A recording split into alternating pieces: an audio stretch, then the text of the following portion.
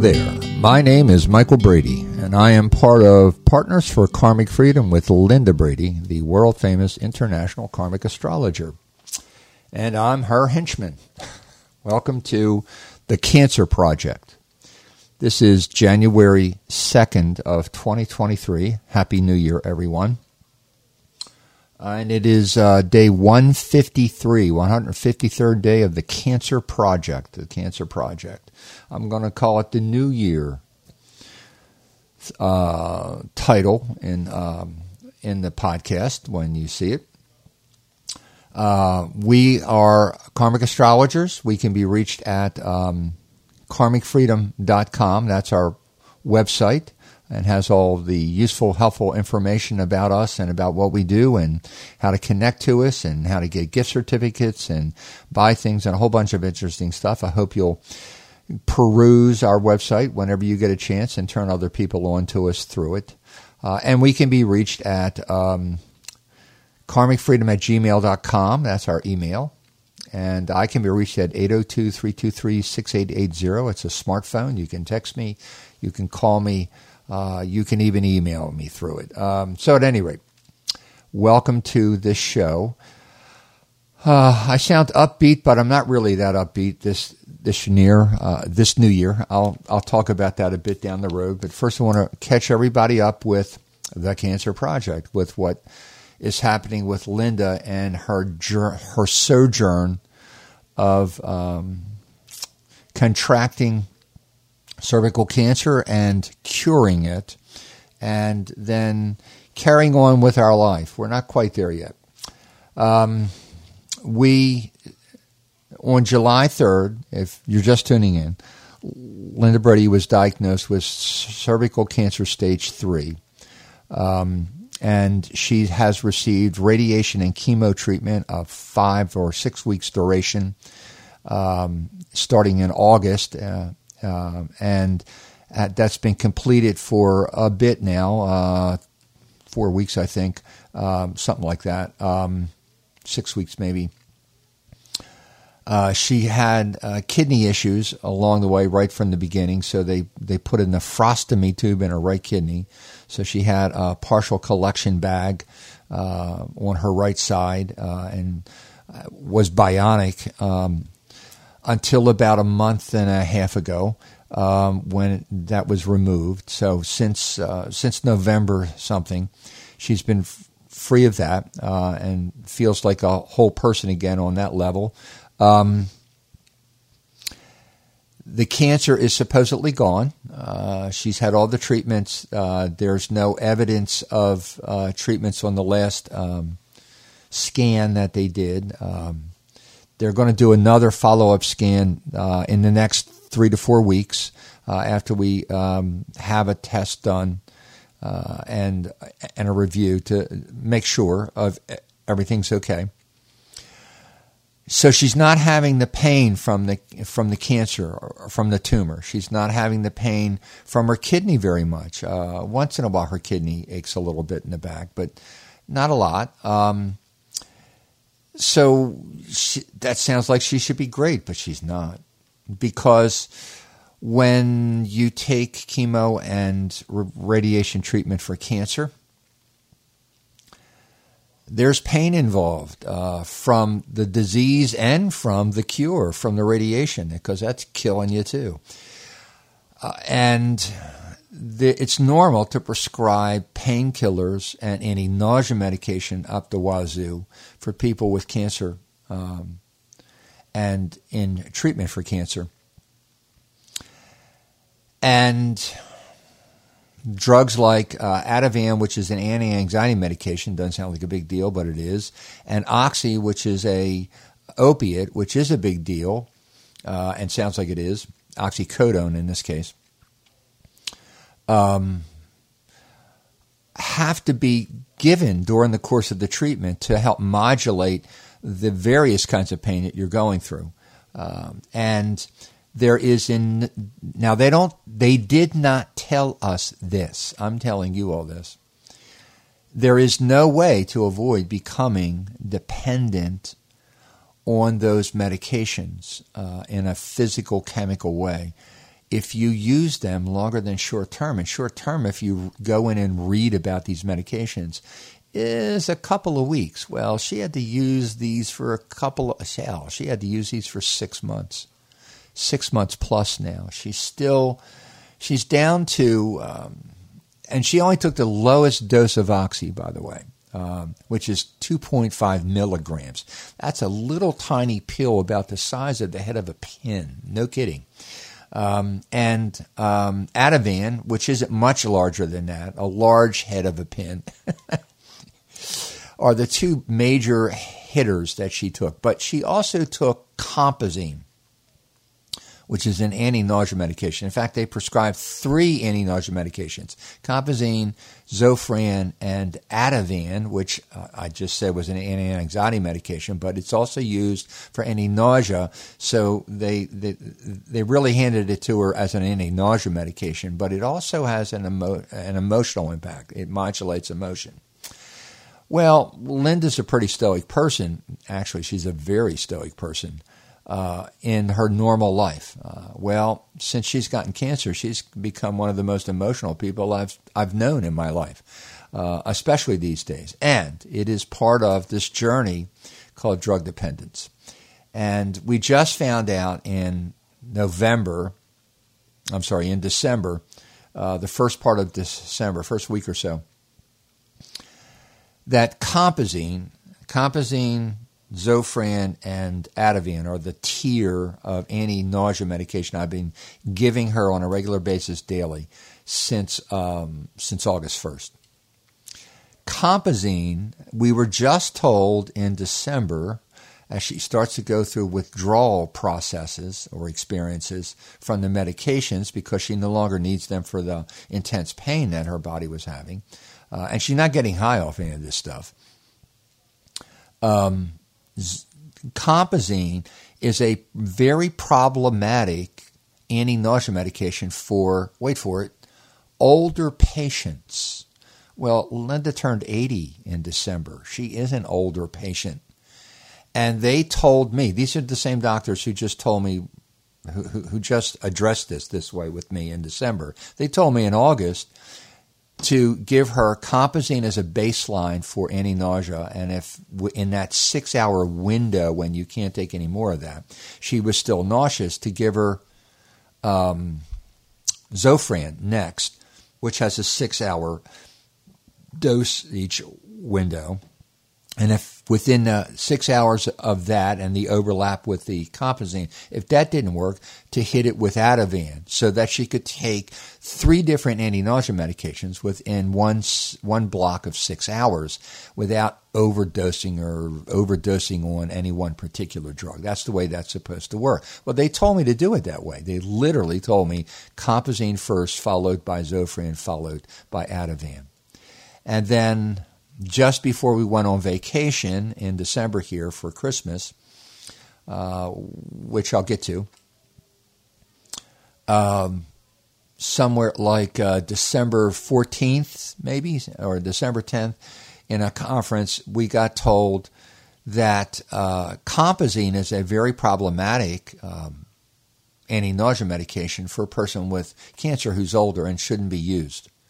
Well, they told us to use it, and in fact, they told me to use it as the major foundational drug, and that it has withdrawal symptoms, complications, extrapyramidal complications, like other heavy hitter drugs do. Well, I didn't know that about Compazine, and who's going to read all this drug literature that you get when they give you the stuff in the drugstores? I mean, you know, your eyeballs would fall out of your head if you tried to read all that stuff.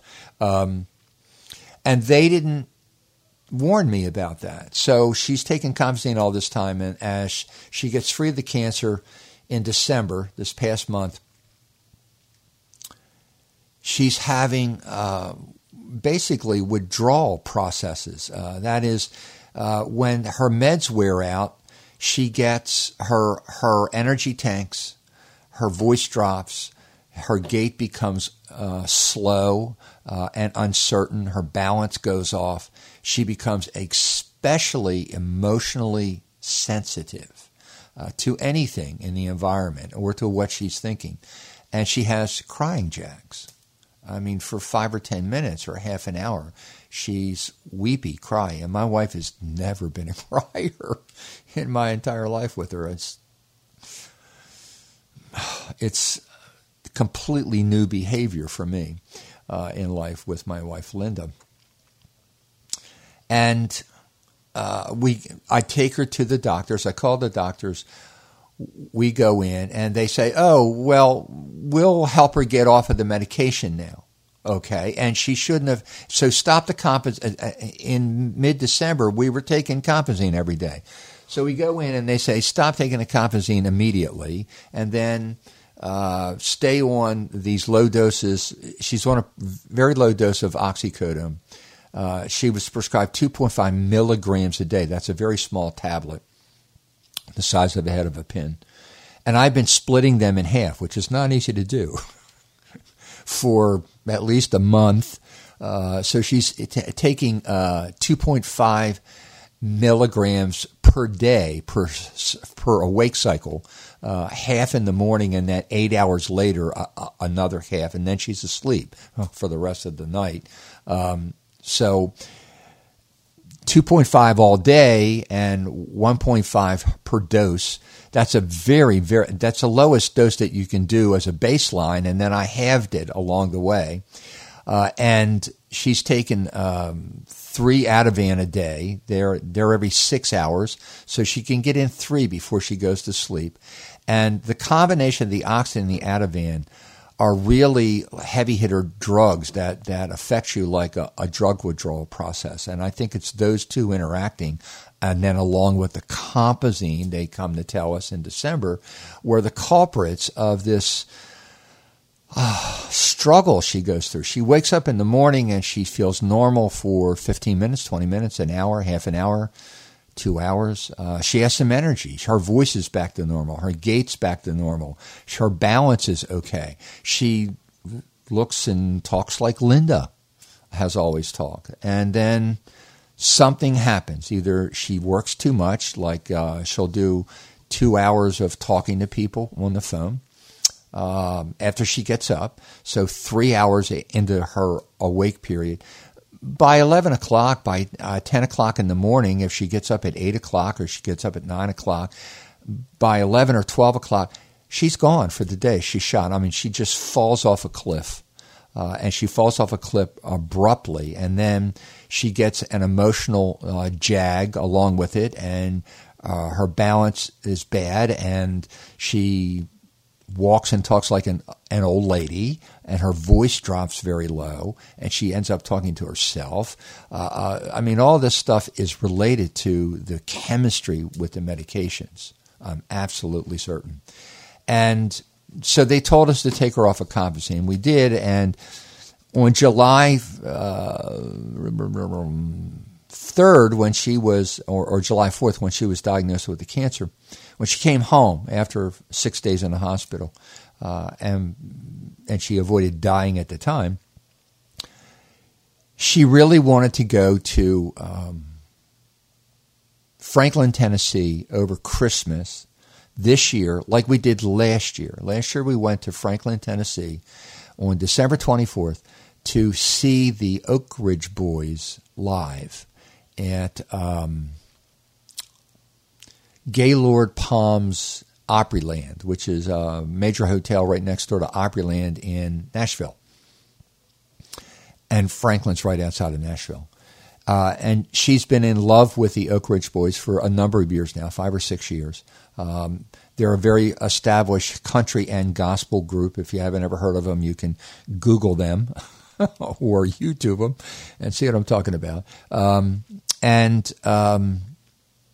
We saw them last year live for their Christmas show in Franklin, Tennessee, or in Nashville.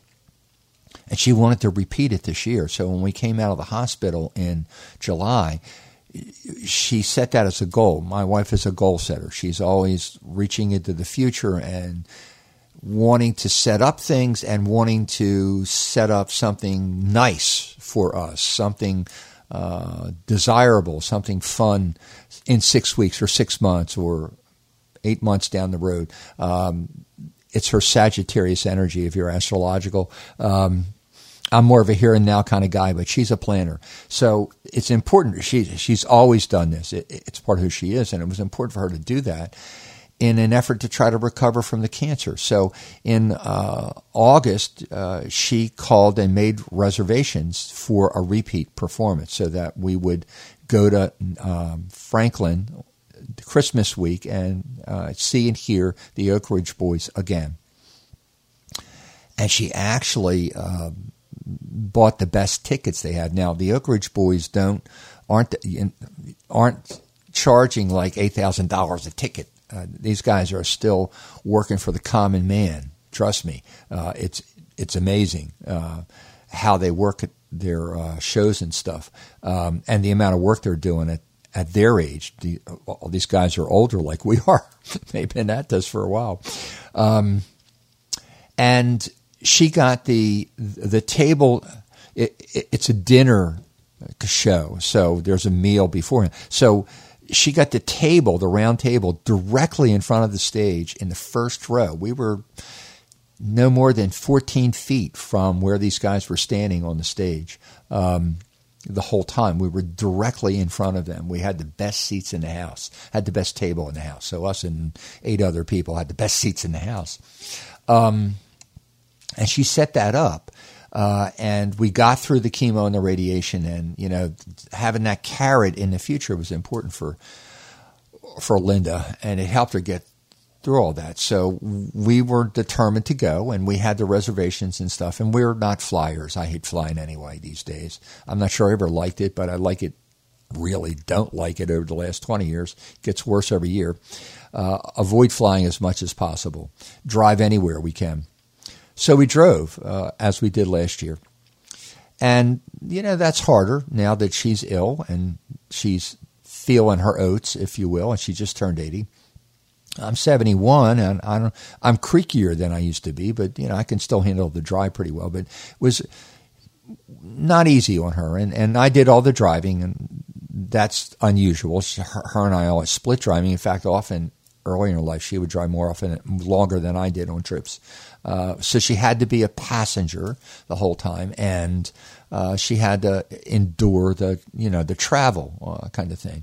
Well, we got to Franklin, and it was 9 degrees above zero, and we live in Florida now.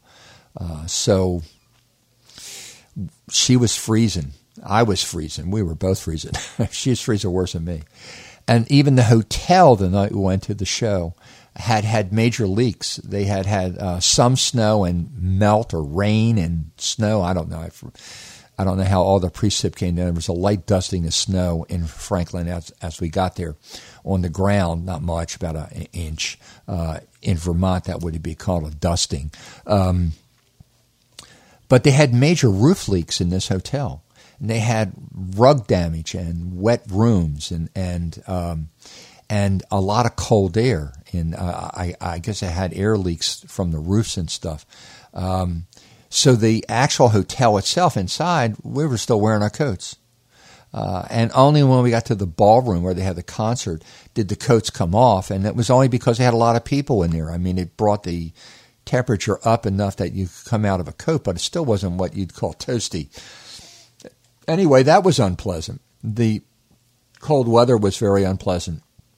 The show was fabulous.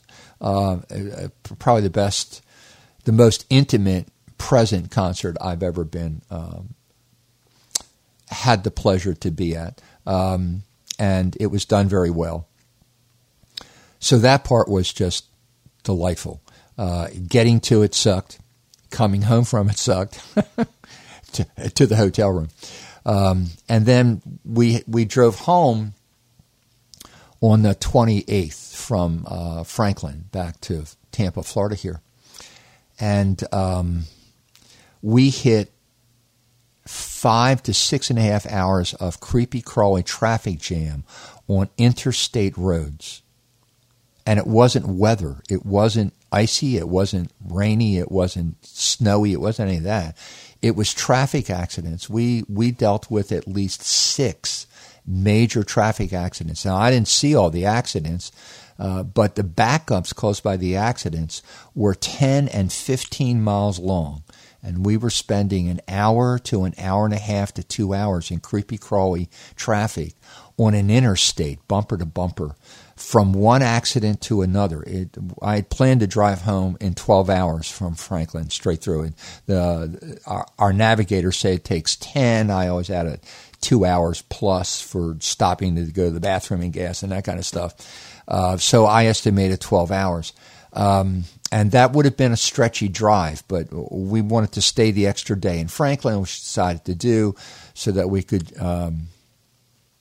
So I was going to drive straight through instead of stopping halfway and taking 2 days to come back. Well, we still took 2 days to come back because at the end of the first day, we weren't even south of Atlanta, which is about halfway. And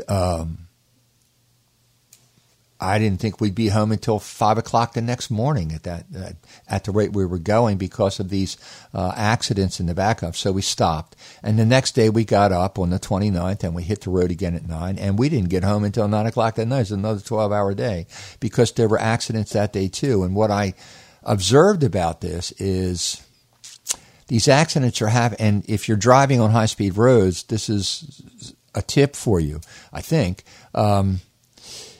Our speed limits now are 70 miles an hour on interstates posted. And most normal people, my age at least, grew up driving with the rule that you abide by the rules, by the speed limit, and on a long trip or on high-speed roads, you can violate that 5 miles an hour very comfortably. The cop's not going to stop you if you're going 5 miles over the limit.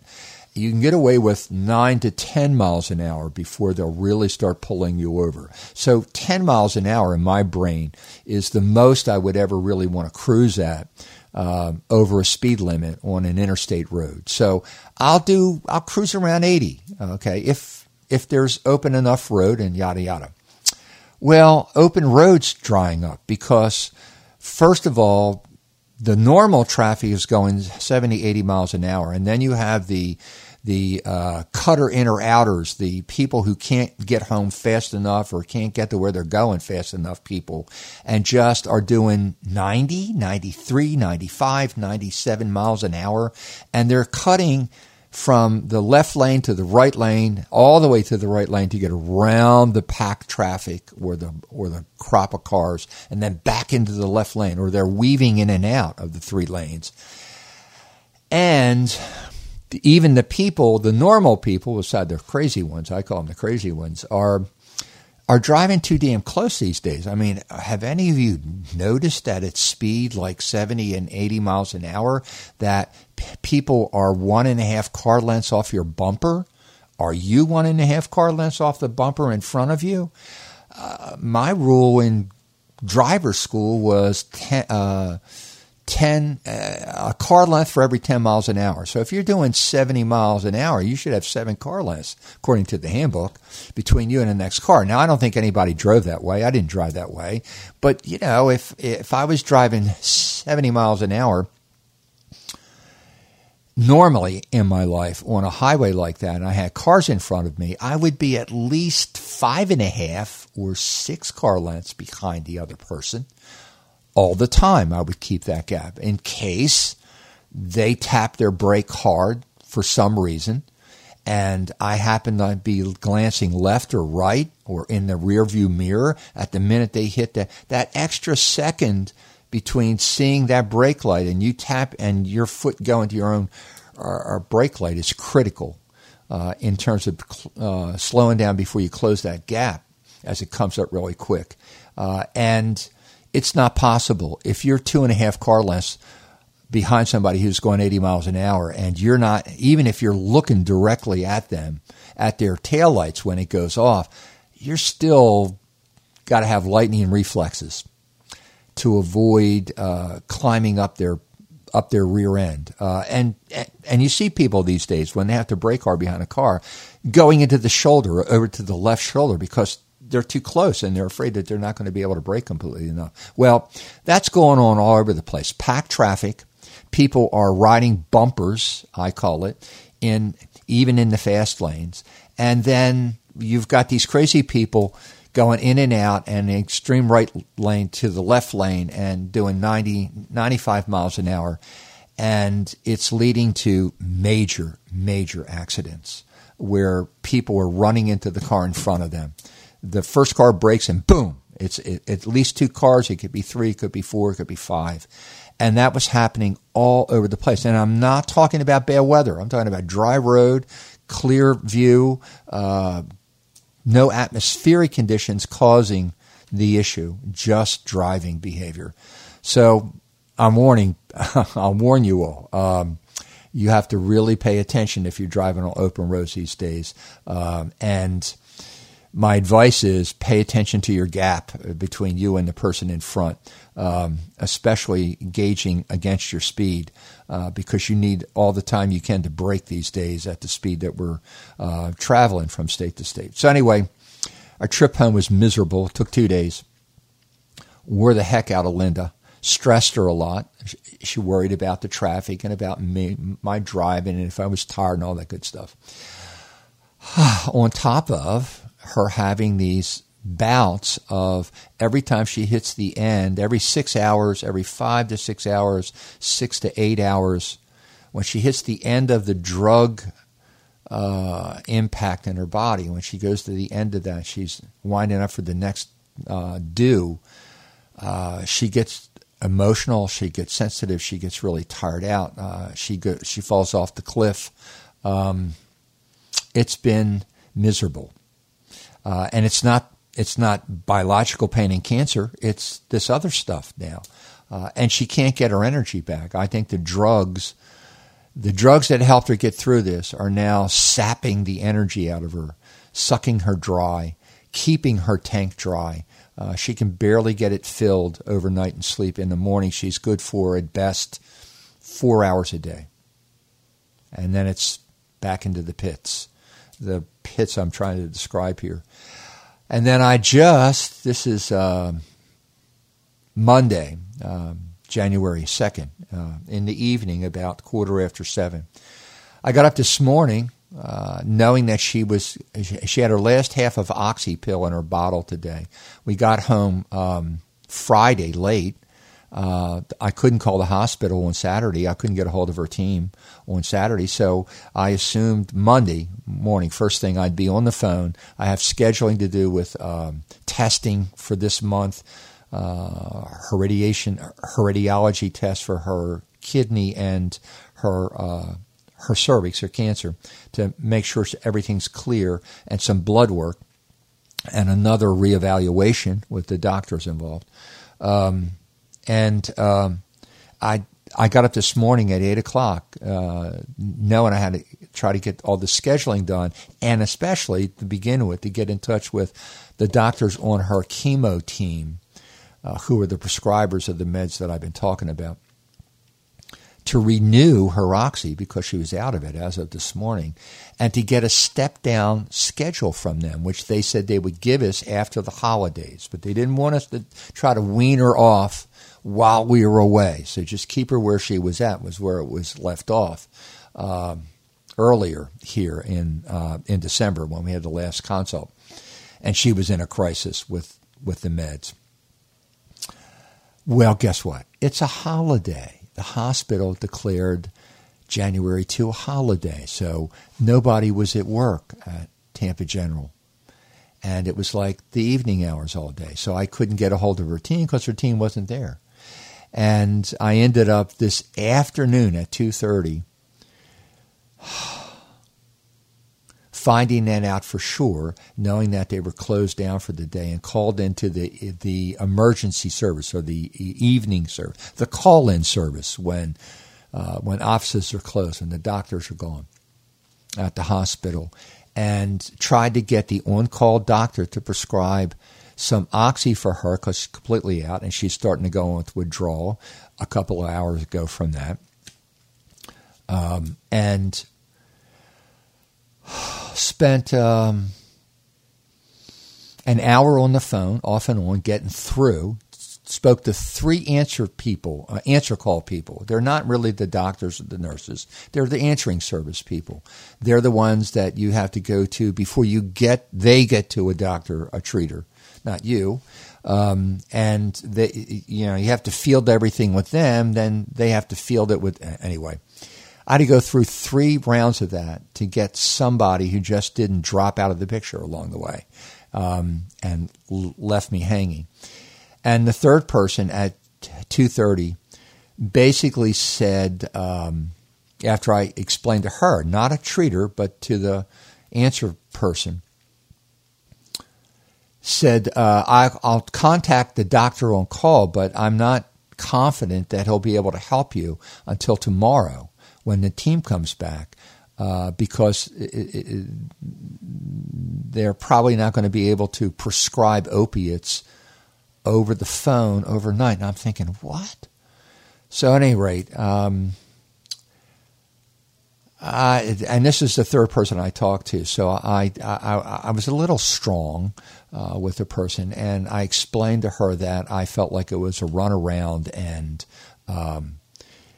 I didn't understand why some doctor involved in this process can't write a script, can't call in a script to a drugstore today so that I can get there before closing time. So she said, well, I'll go, and this is her language, I'll go above and beyond, sir, and I'll call the doctor on call myself and the team members or whoever and see what I can get. But she was telling me I'm not optimistic. I said, well, please, try to get a doctor to call me at least, okay, right? Which didn't happen, by the way. These people's job is to field between you and the doctors involved, apparently. And I at least said, will you call me back regardless, whether it's approved or not approved, whether it's going to be called into the pharmacy or not?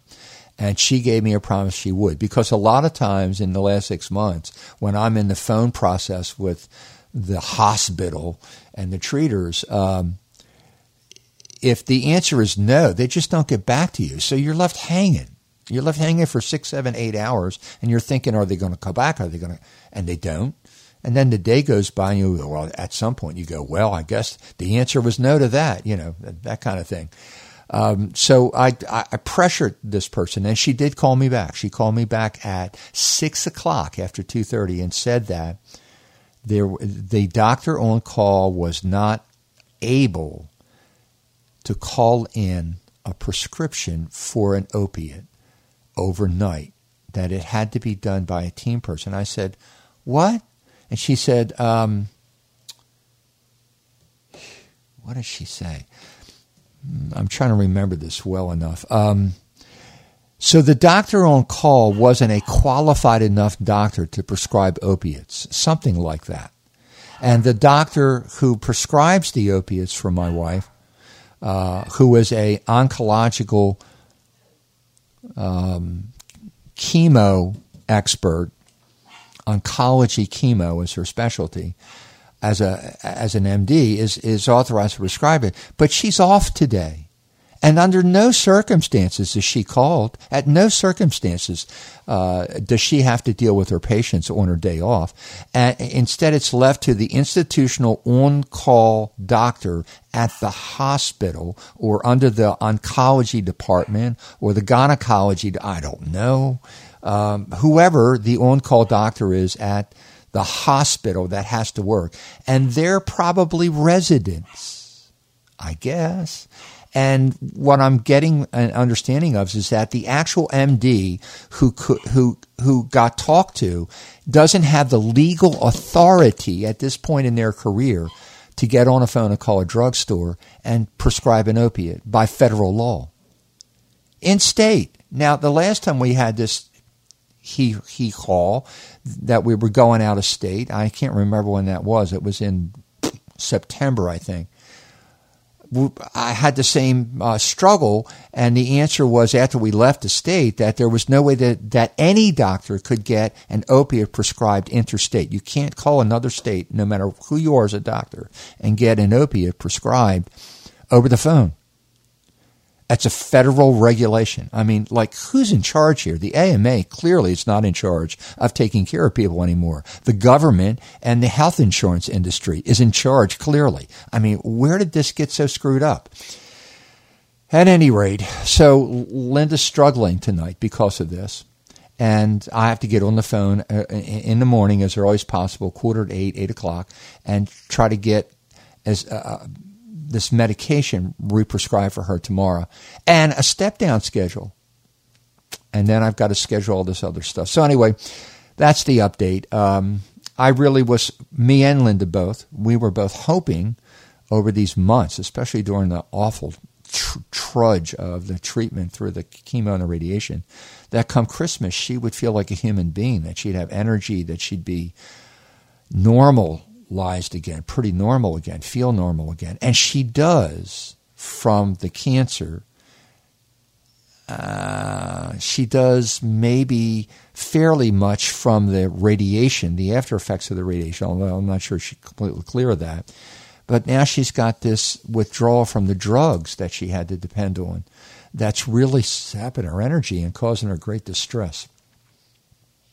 I wonder if other cancer patients, all cancer patients, are going through this same kind of paradigm all the time. If any of you out there have had cancer or know people who have had cancer and have experience with the experience of going through cancer treatment and know anything about this and have any wisdom, input, comment, or just tag along, yep, that happened to me too, please feel free to email, call, text me at Partners for Karmic Freedom at gmail.com or 802-323-6880. Text me, call me. Tell me what your experience was. I really would like to know if other people are having these same kind of experiences. It must be the standardization of our healthcare around cancer these days, as far as I can tell. And it is abysmal. The human part of this is completely gone. This is just a machine and a protocol and an economic model. And it's geared for continuity and ease of repetition, and if it happens to help the patient, that's fine, but not really the first priority as far as I can tell. So at any rate, that's my rant. It's 38 minutes. I think I'm going to stop here and start another podcast. So if you're listening to this one, look after you get done this one for another podcast. I'll call it New Year's Part 2. I'll call this New Year's Part 1. I want to talk a little bit about the New Year's. I want to talk about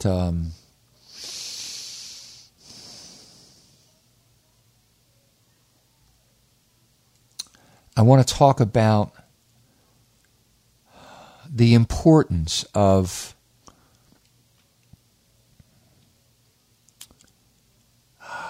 how we tackle our life, how we grapple with our life, how we frame our life, how we engage with the life, and how, as a culture, I think, we're not really doing much of that anymore. We're living in a very non-focused, randomized framework these days, and it's generating a lot of people with no purpose in life, and it's making it hard for the people who have purpose in life to maintain having purpose in life. It's getting so chaotic. Anyway, I wanted to talk a little bit about that. So I'm going to stop here. Thanks for listening. I will, again, try to do a Cancer Project every week. I aim for Sundays nights. It often doesn't happen in the last month. I end up on Monday days or nights doing it. I intend to keep doing that for the duration of Linda's treatment paradigms, whatever that is, probably this whole year. So we'll see how that goes. And I also want to branch out and start doing some other podcasts as we get into this year, and I can find the time and the energy because I'm a little worn out myself these days. So at any rate, I'd like to wish everyone a happy and healthy New Year. I'd like to thank you all for tagging along, having an interest, and listening to these podcasts that I've been doing. And to encourage you to, if there's anyone out there that you know that could use our services, particularly mine, please feel free to refer them to us. We could use the work. I'm still in a place where I need to generate income, and I have a purpose in life. I need to have people to work with to feel like a human being about myself in life on a daily basis. So. If you got anybody you think could benefit from our work, please offer our information to them. And I will talk to you soon. This is Michael Brady of Partners for Karmic Freedom. Happy New Year.